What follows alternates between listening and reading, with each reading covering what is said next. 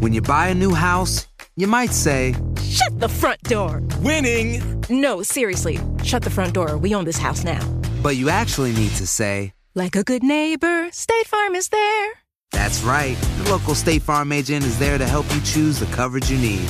Welcome to my crib. No one says that anymore, but I don't care. So just remember, like a good neighbor, State Farm is there. State Farm, Bloomington, Illinois. This podcast details true crime cases. It contains adult themes and may contain descriptions of violence. This episode contains explicit language. It is not intended for children. Listener discretion is advised.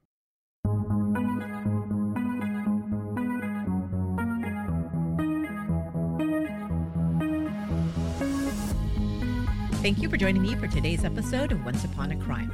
The technology of today allows us to be connected 24/7 to the rest of the world. We carry cell phones with us at all times, which gives us the capability of communicating and sharing every experience in real time with friends and strangers alike. But live streaming, or broadcasting recordings as they're happening in real time, has not only become commonplace for fun events like parties, concerts, and celebrations, but has also documented tragedies as well. Natural disasters, terrorist attacks, and crimes in progress have all been captured on camera and broadcast to the public. Most of these were recorded by innocent bystanders who happened to take out their cell phones and hit record with no idea beforehand they would be documenting a tragic or otherwise important event. But in the stories I'll be sharing with you this month, not only were crimes caught on camera, but the perpetrators did so deliberately in order to document their evil deeds to share with the world. Chapter 1 of Live-Streamed Crimes is the story of the WDBJ on-air shooting.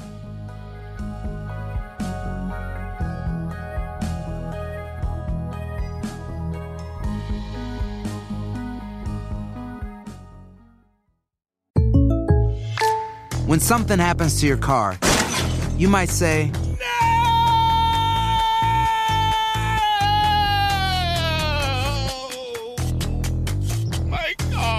but what you really need to say is something that can actually help. Like a good neighbor, State Farm is there. And just like that, State Farm is there to help you file your claim right on the State Farm mobile app. So just remember, like a good neighbor, State Farm is there. State Farm, Bloomington, Illinois. The commotion in the newsroom on February 1st, 2013 was like one never experienced before at WDBJ-TV. No, it wasn't the result of a breaking news story, unless you consider workplace drama news. WDBJ, a CBS affiliate television station located in Roanoke, Virginia, had always been like a second home to its employees. They were like a family as much as they were coworkers. Some of the staffers even formed romantic relationships, became engaged, and had gotten married. The environment at the station then was generally happy, cooperative, and peaceful.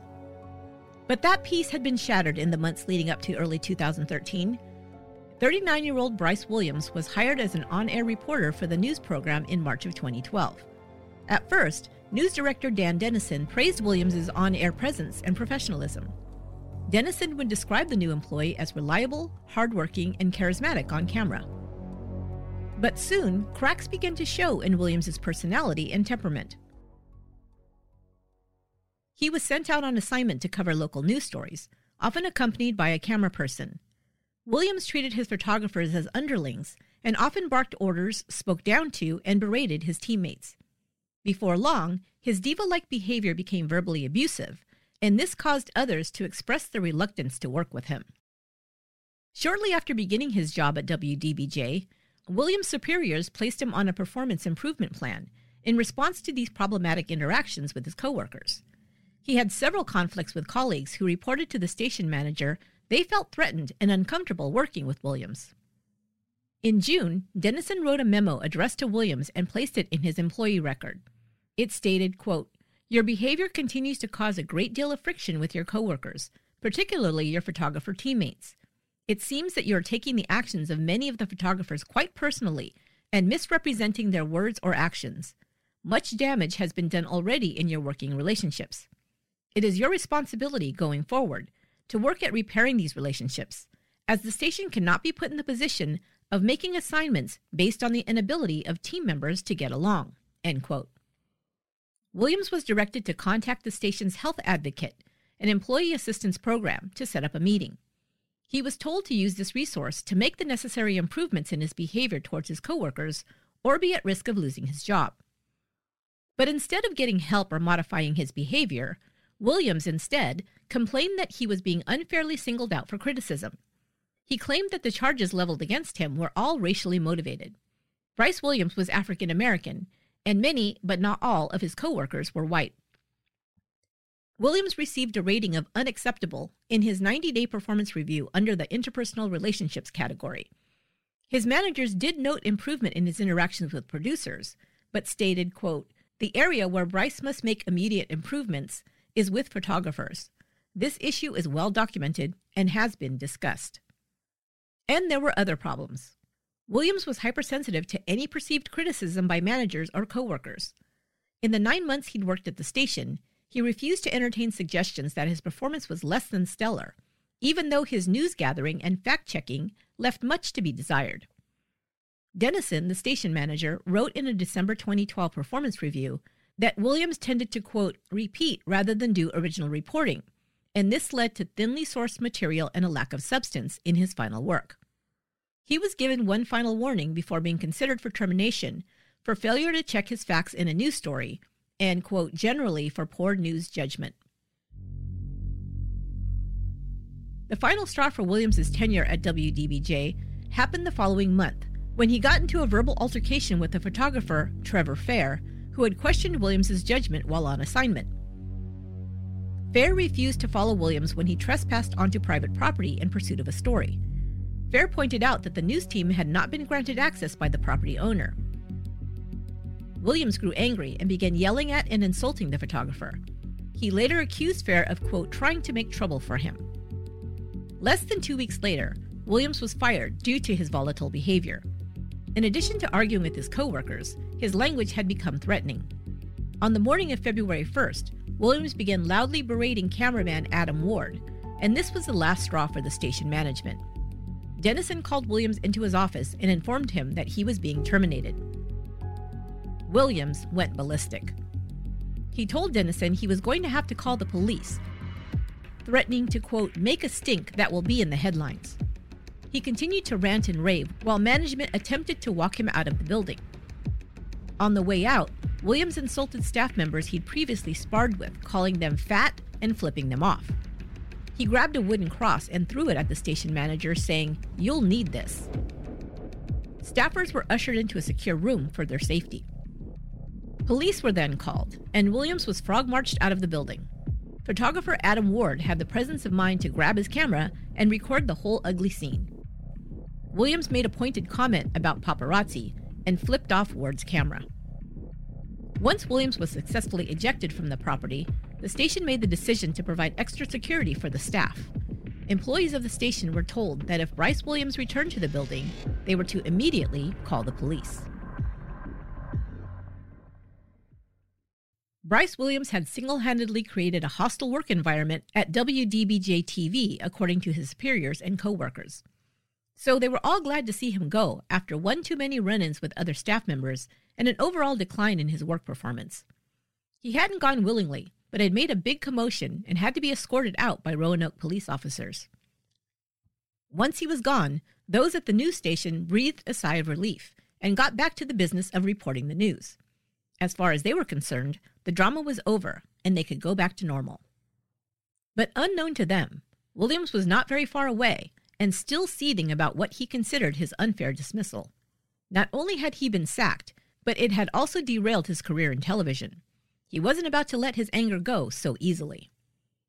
Bryce Williams hadn't always been so hostile and angry, but over the years something turned a once promising young broadcaster into an angry and bitter man who sabotaged his own career.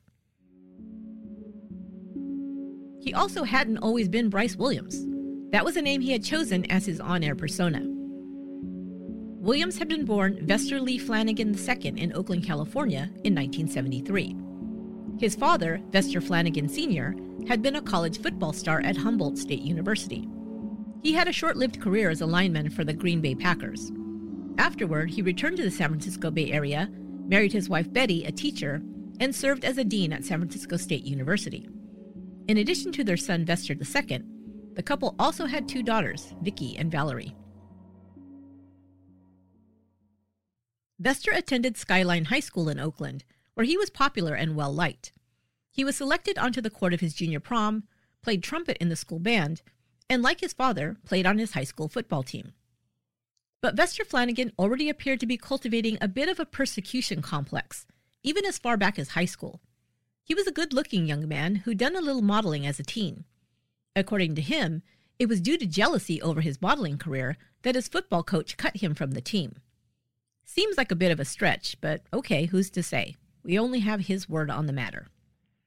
Flanagan attended San Francisco State, the same university where his father was employed. Later statements made by Flanagan II seem to indicate that he'd always felt overshadowed by his father. He expressed resentment towards his father for his, quote, lack of support and encouragement. Whether he ever expressed this to his father directly is unknown.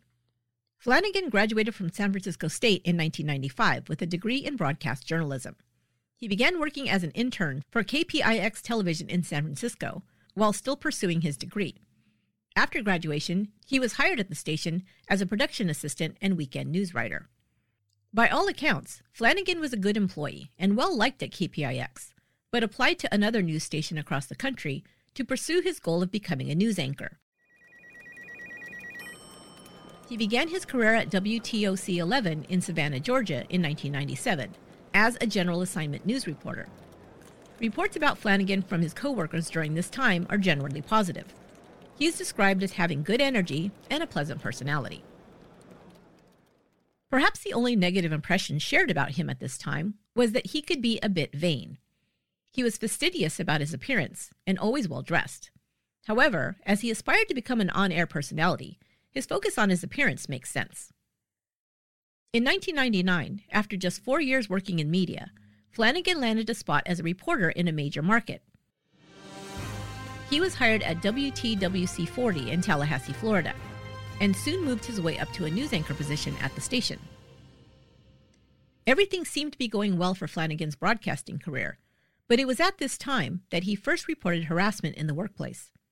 Flanagan was gay, and he reported that his coworkers were making offensive comments about his sexual orientation. It was also during this time, working at the Tallahassee news station, that reports of Flanagan lashing out at his colleagues first emerged.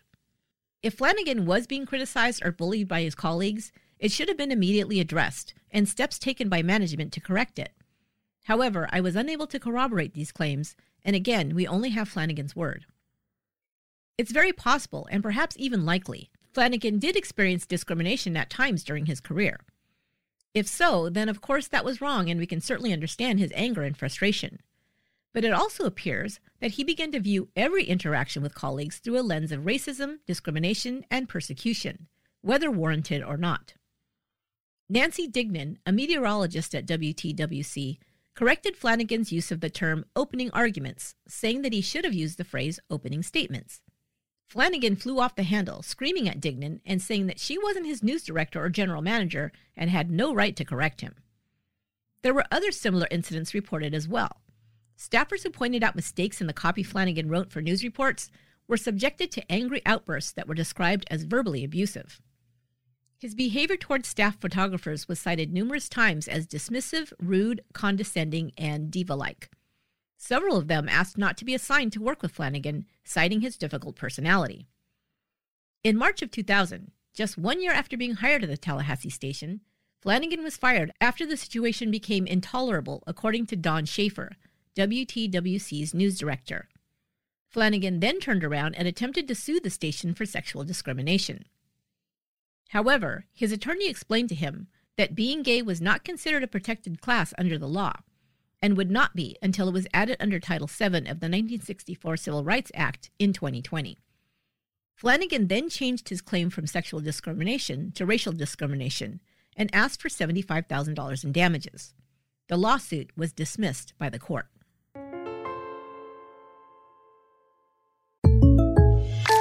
When something happens to your car, you might say,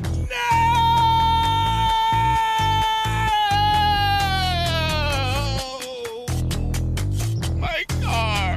But what you really need to say is something that can actually help. Like a good neighbor, State Farm is there. And just like that, State Farm is there to help you file your claim right on the State Farm mobile app. So just remember, like a good neighbor, State Farm is there. State Farm, Bloomington, Illinois. Si tienes ciertas afecciones crónicas como enfermedad cardíaca, asma, diabetes, y tienes 19 años o más, 52, 36, 42.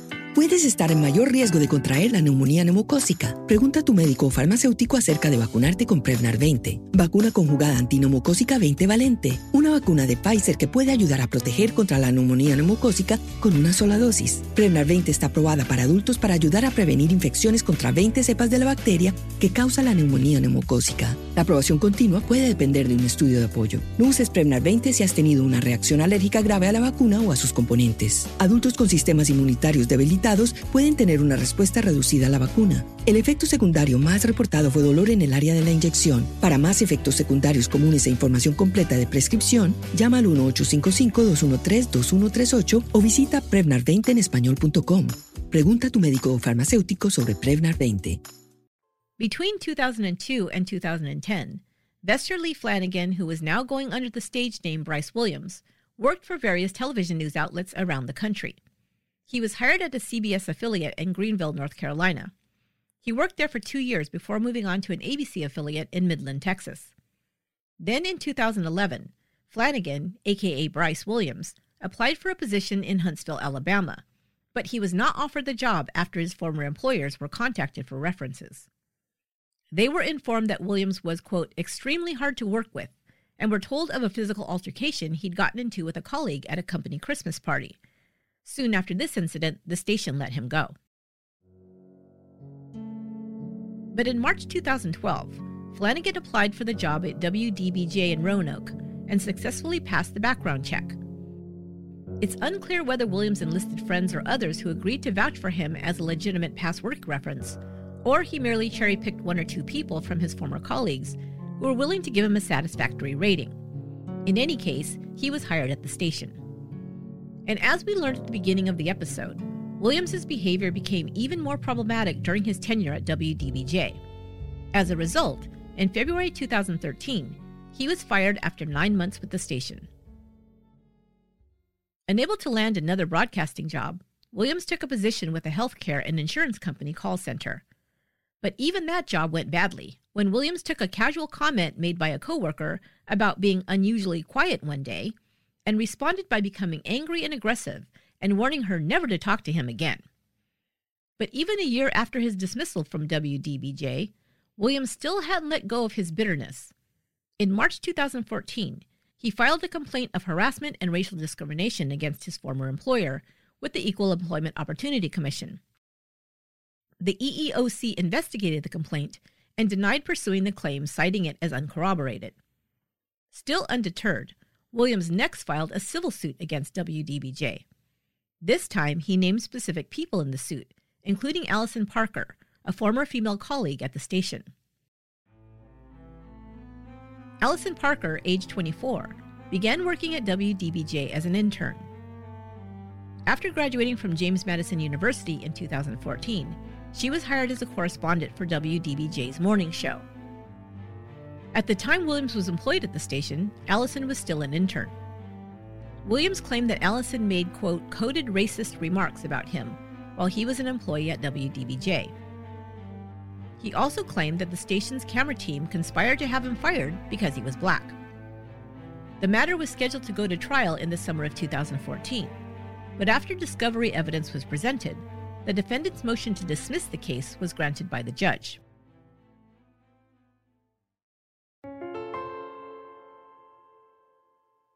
In 2015, Bryce Williams, a.k.a. Lester Flanagan, had torpedoed his broadcasting career due to his inability to get along with his coworkers. He was now working as a receptionist, making $18 an hour, and had also earned a reputation in his neighborhood as a rude and arrogant man. There were reports of Flanagan getting into petty arguments with his neighbors and retaliating in bizarre ways. More than once, he threw cat feces at the homes of his neighbors with whom he had gotten into disagreements. On June 17, 2015, 21-year-old Dylan Roof entered the Emmanuel African Methodist Episcopal Church in Charleston, South Carolina, where a Bible study was just getting underway. Roof was described as a sandy blonde-haired Caucasian man. He was not a church member and had never attended the Bible study, but was welcomed in by the group. He sat quietly for several minutes before suddenly standing up, pulling out a Glock 41 45 caliber handgun and opening fire on the parishioners. A total of 9 people were killed, all African American. Roof's stated motivation for this mass murder was racial hatred. He admitted to targeting the Emmanuel AME Church, specifically due to its history and status as one of the first African American churches in the South.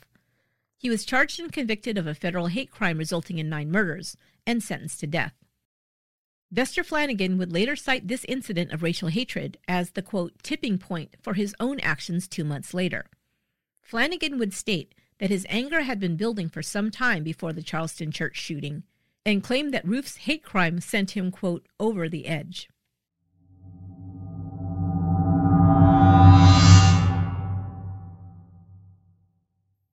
Avowed white supremacist Dylan Roof killed 9 black parishioners at Emmanuel AME Church on June 17, 2015. 2 days later, Vester Flanagan legally purchased a firearm. 1 month after that, Flanagan's discrimination lawsuit against news station WDBJ was dismissed by the court. Flanagan had specifically named Allison Parker, a former colleague, in the lawsuit, stating that she had directed racist comments towards him. At the time of the alleged incident, Parker was working at WDBJ as an intern. According to an internal memo, the station investigated Flanagan's claim at this time, but it could not be corroborated and the matter was dropped. The station manager, Jeffrey Marks, would later state in an interview that the management believed Flanagan's allegations were fabricated.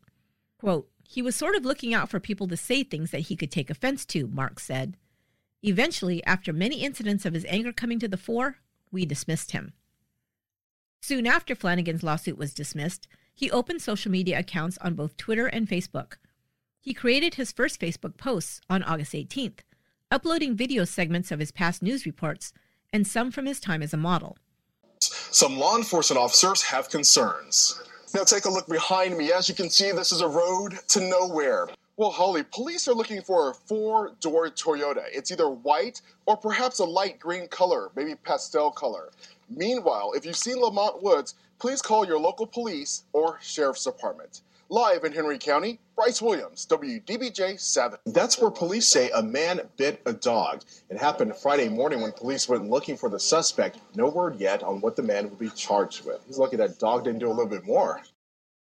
One of these news segments shows Flanagan in a gun shop holding weapons. The next day, he uploaded pictures of himself on his Twitter feed. Some were his baby pictures, others were modeling and professional headshots, and a few were photographs of himself at work at the healthcare company call center. No one at WDBJ had any indication that their former coworker, whom they had known as Bryce Williams, was still harboring a grudge over a year later. They were going about their business, completely unaware of how unhinged he had become.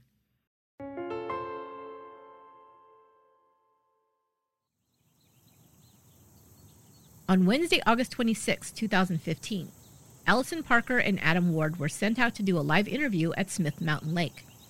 Allison, 24, had been working for WDBJ for over 3 years and was now working as a correspondent for the morning news show. She was also dating Chris Hurst, one of the station's news anchors. Adam Ward, age 27, had also begun as an intern at WDBJ and now worked as a news cameraman. He had recently become engaged to Melissa Ott, a producer at the station. Allison was to meet with Vicki Gardner, executive director of the Smith Mountain Lake Regional Chamber of Commerce.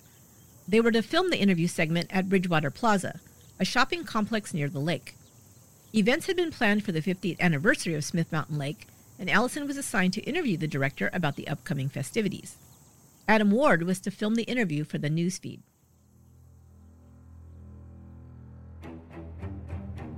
It was 6:45 a.m. when the station cut to the live interview with Allison standing on a walkway overlooking the lake with Vicki Gardner. Gardner had just begun speaking when shots rang out. Allison turned towards the camera and stumbled backwards and was heard to say, "Oh my God." Ward's camera then appears to fall to the ground, and the images blur and cut out. The jumbled image plays for a few more seconds before the broadcast cut back to the studio, where morning news anchor Kimberly McBroom looked stunned and confused.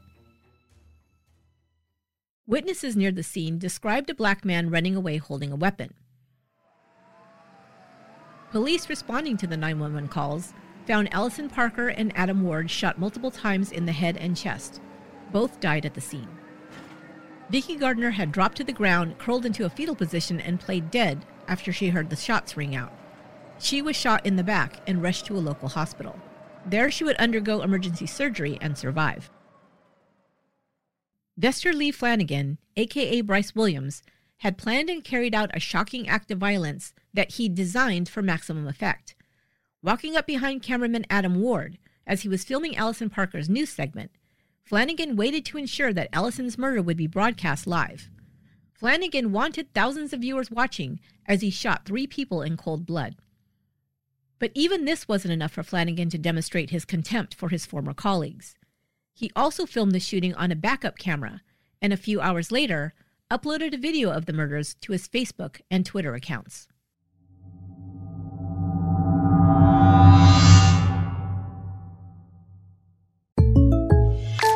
When something happens to your car, you might say,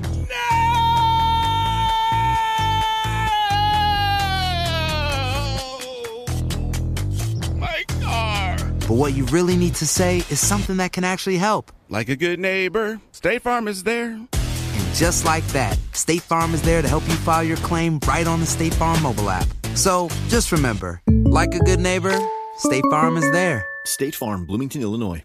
Voy a ponerme la vacuna Prevnar 20 porque estoy en riesgo de contraer la neumonía neumocócica, la cual pudiera llevarme al hospital. Así que preguntaré sobre Prevnar 20. 65 años o más, puedes estar en mayor riesgo de contraer la neumonía neumocócica. Pregunta a tu médico o farmacéutico acerca de vacunarte con Prevnar 20. Vacuna conjugada antineumocócica 20 valente, una vacuna de Pfizer que puede ayudar a proteger contra la neumonía neumocócica con una sola dosis. Prevnar 20 está aprobada para adultos para ayudar a prevenir infecciones contra 20 cepas de la bacteria que causa la neumonía neumocócica. La aprobación continua puede depender de un estudio de apoyo. No uses Prevnar 20 si has tenido una reacción alérgica grave a la vacuna o a sus componentes. Adultos con sistemas inmunitarios debilitados pueden tener una respuesta reducida a la vacuna. El efecto secundario más reportado fue dolor en el área de la inyección. Para más efectos secundarios comunes e información completa de prescripción, llama al 1-855-213-2138 o visita Prevnar20enespañol.com. Pregunta a tu médico o farmacéutico sobre Prevnar 20. Vester Flanagan ambushed and murdered 2 people in cold blood, recording it on a GoPro-type camera. Within hours, he shared the video with thousands of people over social media. Flanagan also faxed a 23-page manifesto to ABC News headquarters in New York City. Titled Suicide Note for Friends and Family, he rambled on about various complaints and the motivations for his crime. He repeatedly complained about racial discrimination and harassment in the workplace, claiming he'd been singled out as a gay black man. Black men and white women were the worst offenders, he claimed. He also claimed that he'd been sent over the edge after the Charleston church shooting, but further stated that he could relate to the actions of other mass shooters, including Columbine High School shooters Dylan Klebold and Eric Harris, and Virginia Tech shooter Cho Seung-hui. He wrote, quote, "When the damage was already done and someone gets to this point, there is nothing that can be said or done to change their sadness to happiness," end quote. He also criticized his father, partially blaming him for his actions as well. He said that his father had, quote, "offered no encouragement, not one syllable," when he had shared with him his troubles in the workplace. In the manifesto, Flanagan jumps from one person or situation to another to explain his actions. In a disjointed, self-pitying, and wholly unapologetic statement, he even states that he'd received a message from Jehovah who wanted him to carry out his plan. He finally concedes, quote, "Yeah, I'm all fucked up in the head," end quote. 3 separate suicide letters were sent to news organizations around the country by Flanagan. All had been written just days before the shooting. ABC headquarters would also later state that a man identifying himself as Bryce Williams had contacted the network several times in the weeks before the shooting, saying he had a story for them. However, he never explained what that story was. At 11 a.m., just hours after shooting 3 people at Bridgeport Plaza, Flanagan posted a video to his Facebook and Twitter accounts. The video was 56 seconds in length and appeared to be captured through the use of a camera mounted on the shooter's body. It depicted Flanagan walking up to where Allison Parker was interviewing Vicki Gardner. He stands just behind the camera operator, Adam Ward. None of the 3 victims noticed him. Flanagan then waits until the camera is switched on and the feed goes live before he lifts the gun. Pointing the barrel at Allison, Flanagan can be heard to mutter, "Bitch." He fires the weapon directly at Allison. She screams, "Oh my God," and then drops out of sight. More shots are heard as Flanagan turns his weapon on Adam Ward. Ward then falls out of sight, dropping his camera to the ground. Flanagan then shuts off his body camera. In total, 15 shots were fired. 8 are heard on camera before the news station live feed cuts back to the newsroom. Thousands of WDBJ's morning news viewers witnessed the shooting live as it was broadcast on air. Thankfully, other than Allison ducking out of view with a terrified look on her face, no graphic images of the shooting were aired. However, once Flanagan uploaded his video to Twitter and Facebook, many saw the murders of Ward and Parker in vivid detail. Within hours, his social media accounts were deleted, but the video had already been widely viewed and shared. In addition to the uploaded video, Flanagan also sent out several tweets that morning. The first stated, quote, "I filmed the shooting, see Facebook." In other tweets, Flanagan continued to criticize his victims. Regarding Ward, quote, "Adam went to HR on me after working with me one time," he wrote, with multiple exclamation marks at the end. And another, quote, "Allison made racist comments." And one more that simply read, "EEOC report filed." The social media posts were all created while Flanagan was on the run. After the shootings, he fled the scene in a rental car, leaving his own vehicle in the Roanoke Airport parking lot and driving north up Interstate 81. Around 11:30 a.m., just minutes after posting the video, a state trooper 3 hours north of Roanoke attempted to pull Flanagan's car over.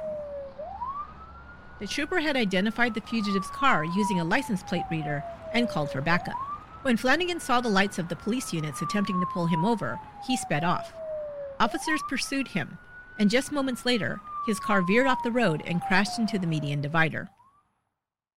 Flanagan was discovered inside his car with a self-inflicted gunshot wound to the head. He was rushed to a hospital where he was pronounced dead. Inside the vehicle, officers found the murder weapon and more ammunition. Also inside the car was Flanagan's cell phone with the video file of the shooting and handwritten letters, notes, and to-do lists outlining his plans. It appeared that his plan was to remain at large after the shooting, as a suitcase with several different license plates was found in the car, along with several disguises, including a wig.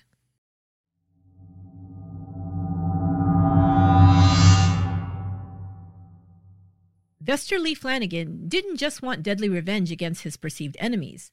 He also wanted the world to watch his cold and calculated act of murder. The chilling video, viewed almost in real time by thousands of people, stirred up passionate debates regarding gun violence in America, the ease with which graphic content could be so easily shared on social media, and calls for its restriction, and what the media's role was in protecting the public from viewing such graphic content. The issue of gun control and what laws should be enacted to protect the public was hotly debated after a series of high-profile mass shootings in the United States. These included the Charleston and Virginia Tech mass shootings and the on-air murders of Adam Ward and Allison Parker. Allison's father, Andy Parker, became an outspoken advocate on the issue of gun violence prevention. Her boyfriend, Chris Hurst, ran for a seat in the House of Delegates and won. His campaign largely revolved around promises to focus on new gun control legislation. Many news outlets were criticized for sharing the video of the Roanoke on-air shootings, and there were discussions in public forums regarding what was considered too graphic to be aired on news programs. Even the still frames showing Allison Parker's startled face seconds before she was murdered were banned from some news programs. Other publications like the New York Post, British tabloid The Sun, and the Daily Mirror were soundly criticized for publishing the still photos from the graphic video on their front pages. CNN and the CBS Evening News aired 25 seconds of the video several times in the days following the shooting. Vicki Gardner, who survived the shooting, filed a $6 million lawsuit against WDBJ for negligence in hiring Vester Lee Flanagan II. Her lawsuit was dismissed in 2020 by the Franklin County Circuit Court.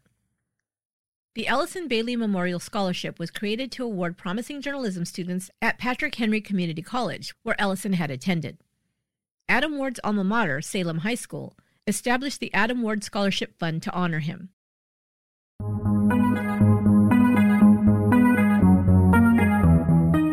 That will do it for this episode of Once Upon a Crime. Don't forget, you can always reach out to me at our website or Facebook page. You can get all the links to our social media, information on upcoming events, and even listen to episodes by going to our website, truecrimepodcast.com. Don't forget to register for CrimeCon 2022. You can attend CrimeCon in the U.S. in Las Vegas, April 29th to May 1st, or in the U.K. in London on June 11th and 12th. While you're there, come and see me on Podcast Row. Please make sure to use my offer code for your tickets, OnceUpon22. It helps us pay for travel to see you in person. Thank you. Another way you can help us out is by becoming a Patreon member. Patreon members of Once Upon a Crime get ad-free early release episodes, bonus episodes, sneak peeks of upcoming series topics, and free swag sent to you in the mail. To find out more and sign up, go to patreon.com/onceuponacrime. There's a link in the show notes. Thank you so much. Once Upon a Crime is written and produced by me, Esther Ludlow. My research and production assistant is Lorena Garcia. Until next time, be good to one another.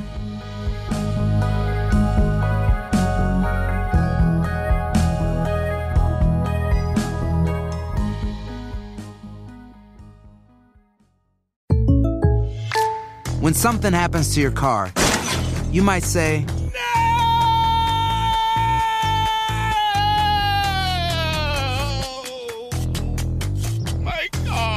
but what you really need to say is something that can actually help. Like a good neighbor, State Farm is there. And just like that, State Farm is there to help you file your claim right on the State Farm mobile app. So just remember, like a good neighbor, State Farm is there. State Farm, Bloomington, Illinois. Voy a ponerme la vacuna Prevnar 20 porque estoy en riesgo de contraer la neumonía neumocócica, la cual pudiera llevarme al hospital. Así que preguntaré sobre Prevnar 20. 65 años o más, puedes estar en mayor riesgo de contraer la neumonía neumocócica. Pregunta a tu médico o farmacéutico acerca de vacunarte con Prevnar 20. Vacuna conjugada antineumocócica 20 valente, una vacuna de Pfizer que puede ayudar a proteger contra la neumonía neumocócica con una sola dosis. Prevnar 20 está aprobada para adultos para ayudar a prevenir infecciones contra 20 cepas de la bacteria que causa la neumonía neumocócica. La aprobación continua puede depender de un estudio de apoyo. No uses Prevnar 20 si has tenido una reacción alérgica grave a la vacuna o a sus componentes. Adultos con sistemas inmunitarios debilitados pueden tener una respuesta reducida a la vacuna. El efecto secundario más reportado fue dolor en el área de la inyección. Para más efectos secundarios comunes e información completa de prescripción, llama al 1-855-213-2138 o visita Prevnar20enespañol.com. Pregunta a tu médico o farmacéutico sobre Prevnar 20. Everybody in your crew identifies as either Big Mac Burger, McNuggets, or McCrispy Sandwich. But you're the Filet-O-Fish Sandwich all day. That crispy fish, that savory tartar sauce, that melty cheese, that pillowy bun. Yeah, you get it. Every time. And if you love the Filet-O-Fish, right now you can catch two of the classics you love for just $6. Limited time only. Price and participation may vary. Cannot be combined with any other offer. Single item at regular price. Ba-da-ba-ba-ba. Everybody in your crew identifies as either Big Mac Burger, McNuggets, or McCrispy Sandwich. But you're the Filet-O-Fish Sandwich all day. That crispy fish, that savory tartar sauce, that melty cheese, that pillowy bun. Yeah, you get it. Every time. And if you love the Filet-O-Fish, right now you can catch two of the classics you love for just $6. Limited time only. Price and participation may vary. Cannot be combined with any other offer. Single item at regular price. Ba-da-ba-ba-ba.